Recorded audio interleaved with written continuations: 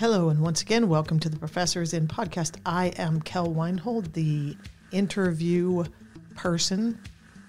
Every word I can think of seems like appropriation, so I'm just going to say person who does interviews and the productivity coach for the Professors in. And I am joined by...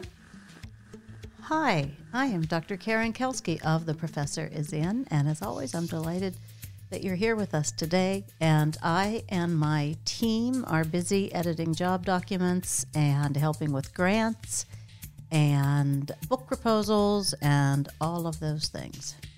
And negotiating job offers, which are, believe it or not, already coming in. And before we go any further, just a shout out to all the people who have made the choice to fork over that $3.99 a month to support the podcast. We really appreciate you. We really appreciate you. You make it possible for us to do this, and you make it possible for us to pay our amazing editor, Stephanie Blair Watts. Yes, a shout out to Stephanie Blair. She makes us sound good. Now, here's the thing. If you're a member of the podcast for your $3.99 a month, you get to listen to us early and watch the Zoom recording of us that we're doing right this second. So you get to see what really happens. Like the fact that this one line took about 4 takes. So Get to see my lipstick. Yep. So if you are interested, head on over to bit.ly/ourpod, OURPOD. That's bit.ly/OURPOD. Sign up. Come join us in the conversation in the background. I have to just say it is OURPOD. What did I say? You said ORU the second time. The first time you said it right. The second time you said it. ORU. Okay, I'm just gonna own this up front. We normally Jesus Christ. We normally record the podcast in the mornings, which is when I am a functional human being. Mm-hmm. We are recording this podcast at 6:30 p.m. Pacific time, which is basically an hour and a half before my bedtime. So we're just going to cross our fingers that anything I have to say makes sense. Indeed. All right. So today we're going to talk about interviewing.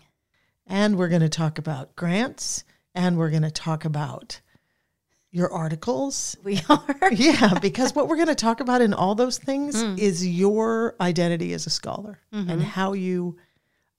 how important those things are, how important your understanding of that is for you to be successful in any of those categories. Yeah. So let's start with talking about grants, because one of the things that, I love your foolproof grant proposal, as does template, excuse me. Again, 6:30 p.m. Pacific, an hour and a half until my bedtime.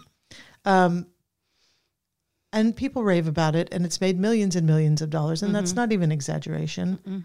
And like so many things with the Professors, and I think you and I get a little bit like, well, everybody knows about that. Absolutely. So first of all, just be aware, folks, that you can go to the website and get a printout. You can see the foolproof grant template. Yeah, it's in a blog post by that name. Yeah, so just go check that out. But I want you to talk. And it's in the book as well, by the way. Yeah.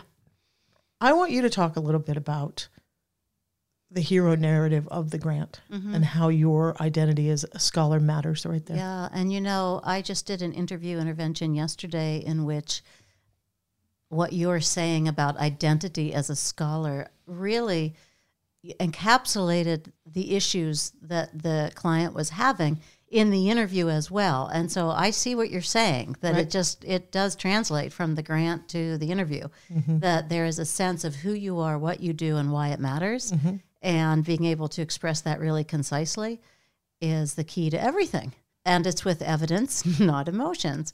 So facts, not feelings. Facts, not feelings. So the foolproof grant template has you start out in the first 2 paragraphs, and basically you have a really great intro sentence that states a problem or issue in the world, whether you're doing medieval French literature or you're doing current, contemporary climate change, whatever it is. It really captures what that is, but in basically 1, perhaps 2 sentences.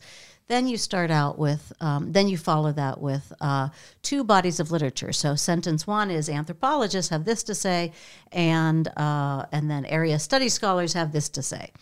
So you're covering 2 bodies of literature. And then you have the next sentence, which is, however, nobody to date has examined the question of blah, blah, blah.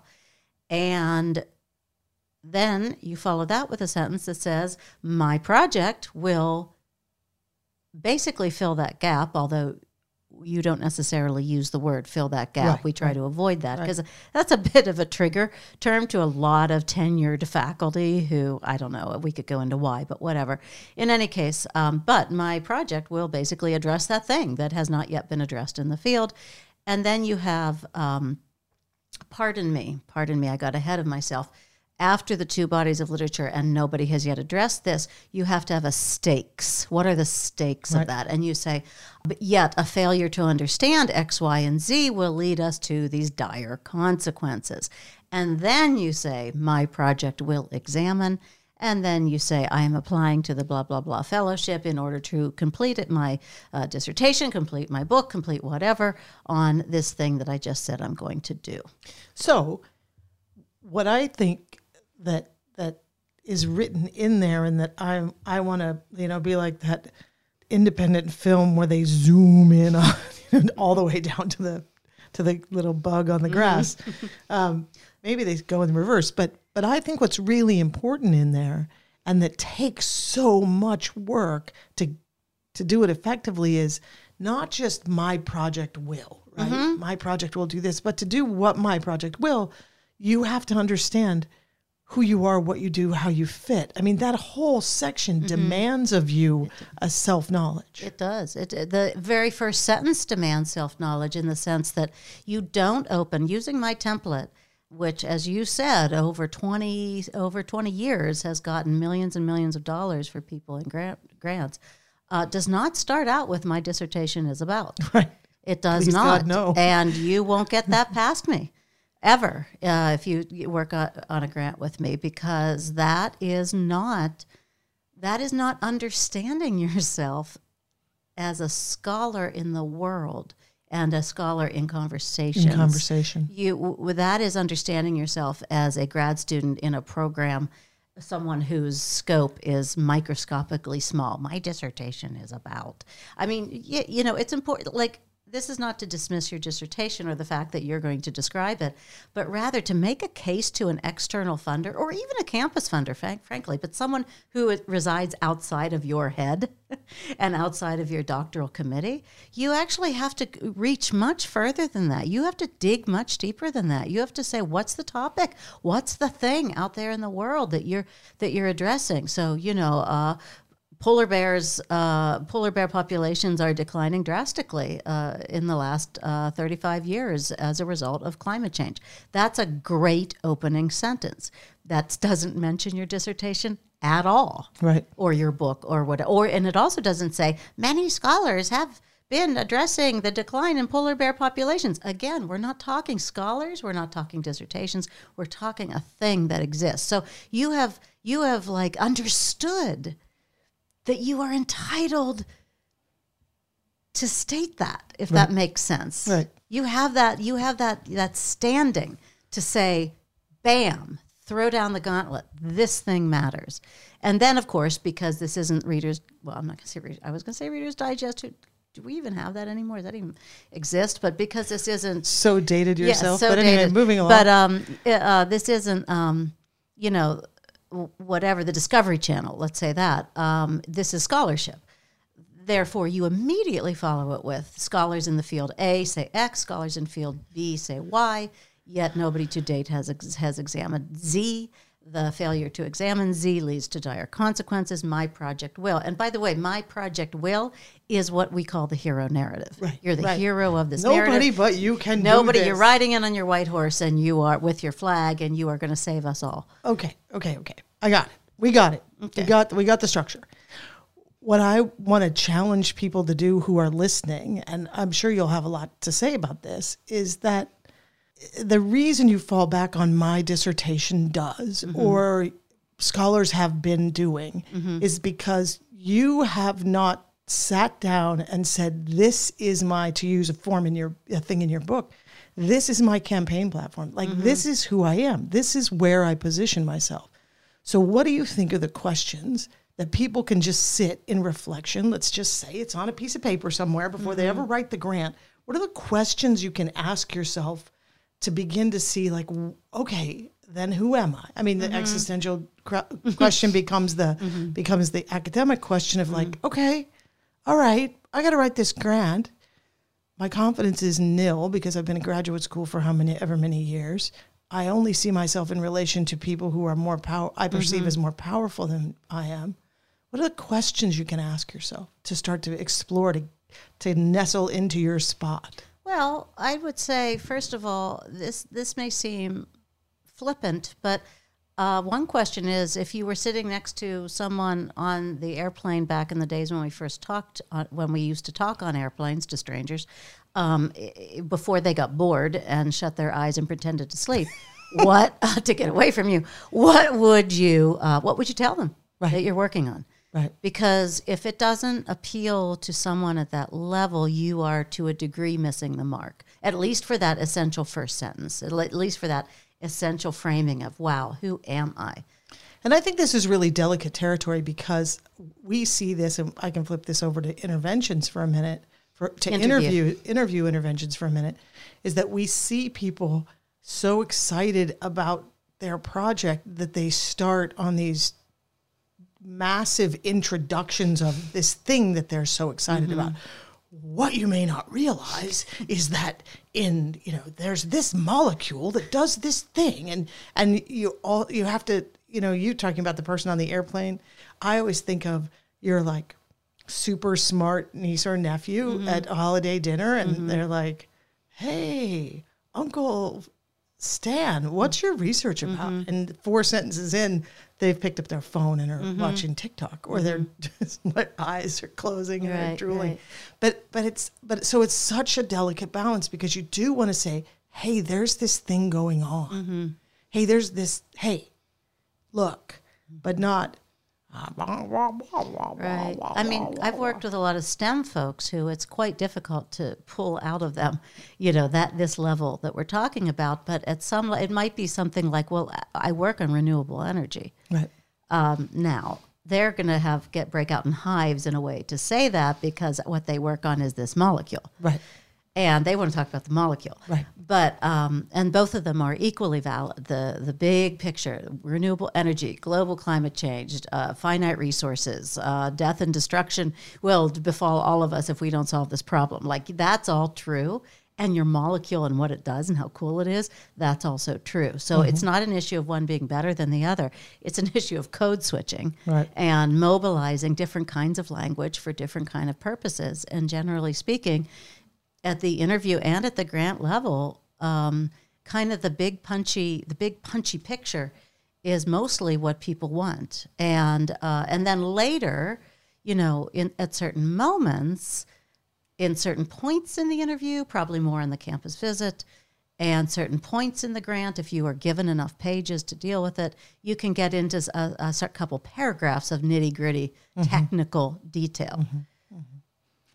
I think so. For me, as a former journalist, I think about, and especially when I'm prepping people for interviews, I think about how we are all, as humans, compelled by narrative. That we're really interested in the story. We're interested in why it matters or what it means.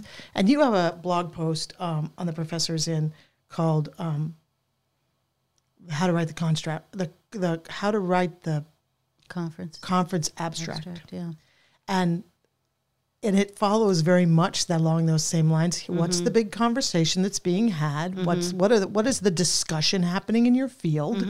What are the people saying? Where does this intervene? So it's doing the same things, but it's asking about the project. So I often have people in interventions say that the first sentence that you need to say when discussing your work, the first question you need to answer is, what is my work largely about? Yeah, for sure. What is my work largely about? Right? And people will fall back in a heartbeat they do. That sits in the intersection. They do. And it's like, no. Because you're already talking like a grad student, there's got to be a better term than grad student, because it isn't grad student, but it's grad student-esque in the sense that you are myopic in like that what matters to your listener is it sits at the intersection of the fields of anthropology and sociology and women's studies. Like, no, nobody wants to hear that. Well, it doesn't mean anything. It doesn't mean anything. To me, it's not that nobody wants to hear it. It's that if you have a very limited number of words to engage a listener or minutes, to engage a listener or reader, and you start off with your first sentence out of your mouth is my work sits at the intersection of anthropology, sociology, and gender studies. You've used however many words that is to say nothing. Right. Right? Not to mention, can I just say that using the word sit as what your like third word in an interview is not effective. Right. Sit is not an action word. Right. So here's the question I use as a challenge, and I wonder if you think it might work for grants. I say, imagine yourself these are junior scholars. Imagine yourself 10 years from now. You have been invited to be the respondent on a paper. What panel are you on? That's funny. Right? Yeah. Right? You're not going to be on the panel of anthropology, sociology, and gender. There's no panel like that, right? Or the panel of your exact dissertation topic that you're working on right now. Right. That they're supposedly going to be doing in 10 years as a like symposium. Right. Yeah, I mean, maybe they will. We don't want to dismiss that possibility, but it's unlikely. So more likely, my work is largely concerned with resilience among X community, these communities within these factors, right? Or my work largely looks at the the how this particular biosphere responds to this. I do fungi, but I do it within this world. I'm looking at how they do it. So you're not going to come and say, I do fungi or fungi. Fungi. Because that's fungi. too broad. Too broad. Yeah. And you're not going to say, I study morel mushrooms and their cell structure. That, own a certain variety that only grow in, 1 square mile in one southern Oregon. Right. Yeah. I guess so. Yes. I think so. That's a really great question. Like, so in other words, you asked me what questions would you ask, and it's how would you describe it to the guy on the airplane? How would you describe it to your smart young relative? How would you say what panel are you going to be discussing on in 10 years? And you can even say, if that freaks you out, you can say 5 years. And the reason is that for a lot of folks, the pace arcs of research projects or could be shorter than 10 years. I mean, people can change fairly dramatically on a shorter scale. But I guess the other question you have to ask, and gosh, my words feel so futile in a sense. It's so insufficient. But it's why does it matter? Why does it matter? Why does it matter? Your thing. Yeah, I agree with you. Why does it matter? I feel like that jumps ahead to how do you do what you do, right? I think that, like in interviews, if you do your contribution before you lay out what you do, then you've left everybody out of your whole process and show how you fit. Well, into a department. You're getting into technicalities now, whereas what we were actually working on was who are you as a scholar, and so to me, why does it matter is very much about the flag that you're carrying and that you're planting. Is that, oh my gosh, people have to know this thing, and they have to know it because it matters. Yeah, intensely. It makes me incredibly nervous because I think that people go so quickly. They get so fixated on contribution. No, they do. And they go so quickly to argument before laying out what they're doing. Oh, absolutely. So I'm just saying, I think as you're exploring, I think it's really easy for people to say why it matters. I guess that's my point. Oh my gosh, not at all. Oh. So we're talking about two different things then. This is the most important thing because nobody's ever done it before. I hear that all the time. By the way, that's not a good enough reason because nobody's ever done it. So what do you mean? You feel like I just feel like when I look at grant proposals, I mean, we're jumping back and forth between interviews and grant proposals. It's a little tricky, but when I look at grant proposals, the thing that's left off, people are so obsessed with what they're doing, that their topic, And even maybe, let's say in literature, maybe the texts they read and a bunch of jargon about how to analyze them, what theoretical school they're drawing from, that they just routinely forget why it matters. The so what? Yeah, the so what question. Yeah. And the thing about grant writing is that the grant and the interview and the job search in general, the number one rule of all of those things is it's not about you. Right. It's about them. It's about the department that's hiring. It's about the granting agency. They have agendas. It's about the journal you're writing for. And they have agendas, and that basically they just want to know that whatever warm body is in front of them, either through the means of your grant proposal or a live interview or whatever, they just want to know that this warm body is going to deliver to them what they need so that they can further their agenda. And so basically, if you don't speak to that specific agenda, and that also includes your outcomes, your deliverables, then instead all you do is say, well, I'm obsessed with this one novel, and I'm just going to grind that novel into the ground through 12 pages and never lift your eyes up to look at the wider landscape, then that is not going to be an effective grant. So it's very hard for me to understand the grant a person would write about for a novel, but I understand that you might want archive research or something like that. So, okay. I guess so I think we're saying the same thing, right? We're saying, or except I want to just make it a little bit more granular in that I want people to understand that where we both see people not claim why this matters, I think of it as, and Karen, I think you would agree, is that lack of confidence as a scholar to claim your space. Mm-hmm. And so what we're talking about is like, know your platform, know who you are, know who you're in conversation with. Mm-hmm. This is us coming at it from every direction we can think of for you to actually claim your space and say, this is what I work on. Uh-huh. This is how I do it. And this is why it matters. And these are the people I'm talking to. These are the people I'm talking to. And this is why it matters. And if you can't get one of those things, right? This is what I do. This is how I do it. This is who I'm talking to, and this is why it matters. Mm-hmm. If you spend some time exploring each of those and really refining it, is when you're going to be able to, in a grant, in an interview, and in an article, because I swear, Jane Jones and I have talked about this a lot when we designed the art of the article. The reason articles don't get accepted is people cannot articulate how it fits into the current conversation. And you can't talk about how it fits in the current conversation if you don't have any idea who you are in that conversation. So, yeah. That's what I have to say. Yeah, no, for sure. I just, I was just working with someone, and it turned out that this was an intervention, it turned out this person had an absolutely spectacular record, actually an extraordinary record in their field. And I did not realize this because I started the intervention and started talking to them, and the person sounded so apologetic, so diffident, so self-sabotaging that I was struggling.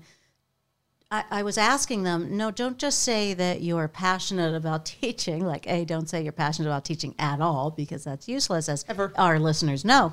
But actually, why don't you tell me here in this response that you're practicing with me, exactly what you teach and how you teach it, or tell me exactly what you have. I'm being very vague about details for anonymity purposes. Specifically what you published, what you did, all of these things. And it was like pulling teeth to get anything specific out. And because of that, I said, well, for heaven's sake, let me just look at your CV and I'll figure out what you did, and then I'll give it back to you for you to then give it back to me. And that's when I got the CV out, and I said, oh my, what is going on here? And so I guess I'm bringing all this up because there's this sense that who you are as a scholar does not hinge on how much you've achieved, if that makes sense. When you're beginning, when you're just starting out, it is hard. It is hard because you don't have a deep bench of things, publications to draw on, and so on. But what I want everyone to understand is it does not organically get better as you advance forward. It doesn't. You mean in describing yourself? In describing yourself, yeah. You may produce more and more articles, more and more books, more and more achievements, more and more grants, and still walk into an interview apologetic and self-sabotaging and hype and over-diffident. And so this is so basically fix it now. Like, work on it now. Even if you feel like your imposter syndrome is telling you, I can't. You can. And it will serve you for the rest of your career. Yes. So our sort of challenge for you in this conversation and in this podcast this week is sit yourself down and look at those, write about, contemplate, really examine those things.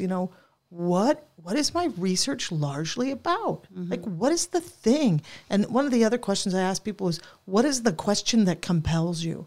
What are you chasing? Because you're chasing an answer.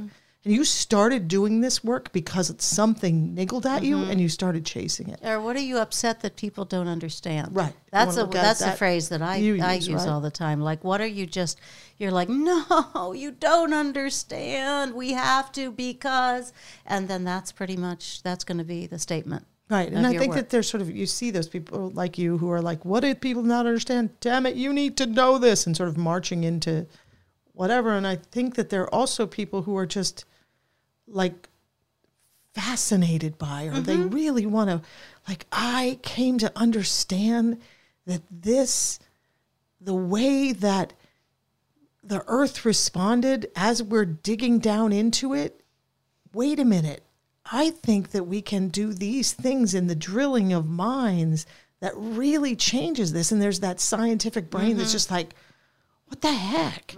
So where does your curiosity lie? And don't let graduate school and grants and junior faculty, all that stresses take you so far away from it that you can't articulate. Look, I'm a hydrology engineer, and I am particularly interested in how we can most effectively maintain waterways and stream beds for salmon populations, right? And that's what I'm going to do all the time. I'm going to do it 25 different ways because there are 25 different kinds of stream beds, but I'm going to do it those ways, right? So who are you? Yeah. How do you work? Yeah, like what specifically do you work on? With whom are you working in conversation?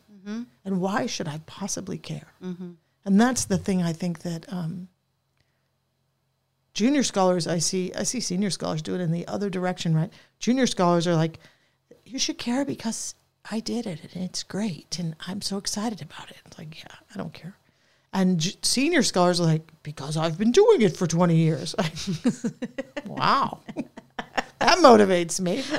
But think of it like that, what we call the so what paragraph in journalism, right? You do the whole introduction and then there's that, this matters because the democracy is failing. Right. Yeah. So anyway, so explore those things, folks. Yes. And remember, and just this is how we started and I want to end on it. We've jumped around quite a bit to different sort of, I'm going to use this very Eugene word, modalities, but which I hate with a hot hate. But basically, don't fetishize. You can come to the Professor's Inn and get tons of advice about how to interview and how to write your grant and how to write your article. But what we've tried to get across today is that there is a sense of yourself and your contribution, your work and your methods and your contribution that carries across all of those things. And in some ways, that's the foundational work. Is who am I? So we come back to that. Who am I as a scholar? And just to wrap up, it's really, really hard to do. So and sometimes it involves therapy. And not because you have to ask your therapist, like, who am I or how do I figure out who I am as a scholar, but rather that sometimes the blockages, and actually that's pretty much the reason I got into that whole story about the previous client is because it turns out with many, many people, there's actually a very deep blockage. Right. It's at this level. It's not at this level.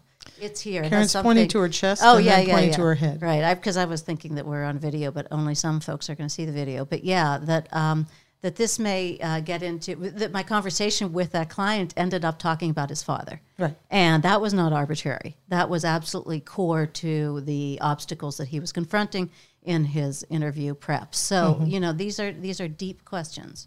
And you've talked a lot about how people, when they work with you on applications, job applications, that they talk about what a transformative experience it was in understanding themselves as a scholar. Yeah, for sure. That your 4 drafts of working through those first 2 paragraphs of, this is my research and this is what I've been doing with it, forces people into that process. I mean, that's those 2 paragraphs, just like I think the grant template does, absolutely how the tell me about your research question in an intervention does. It's like baptism by fire. It is. So it's interesting. I have that blog post called Negotiating as Therapy, which is about negotiating. But it's funny because we could call it editing as therapy, honestly. Yes. And interviewing as therapy. Right. We could. I mean, because honestly, and not to make it more scary, but... that just makes me laugh because I've had two people that I work with directly. So I work with individual clients on productivity coaching, and I work in small groups and individual people. And I've had 2 different people this week who are in groups of people going up for tenure, and they've already gone up for tenure, and they have all used you on for their tenure docs to prep for going up for tenure. Same kind of thing, like having somebody like meld you like a hammer and heat, or I'm trying to think of like the blacksmith, like getting you into shape. Right. And these are 2 different people in 2 different groups who both use the phrase painful but valuable. So I guess here's what we're saying.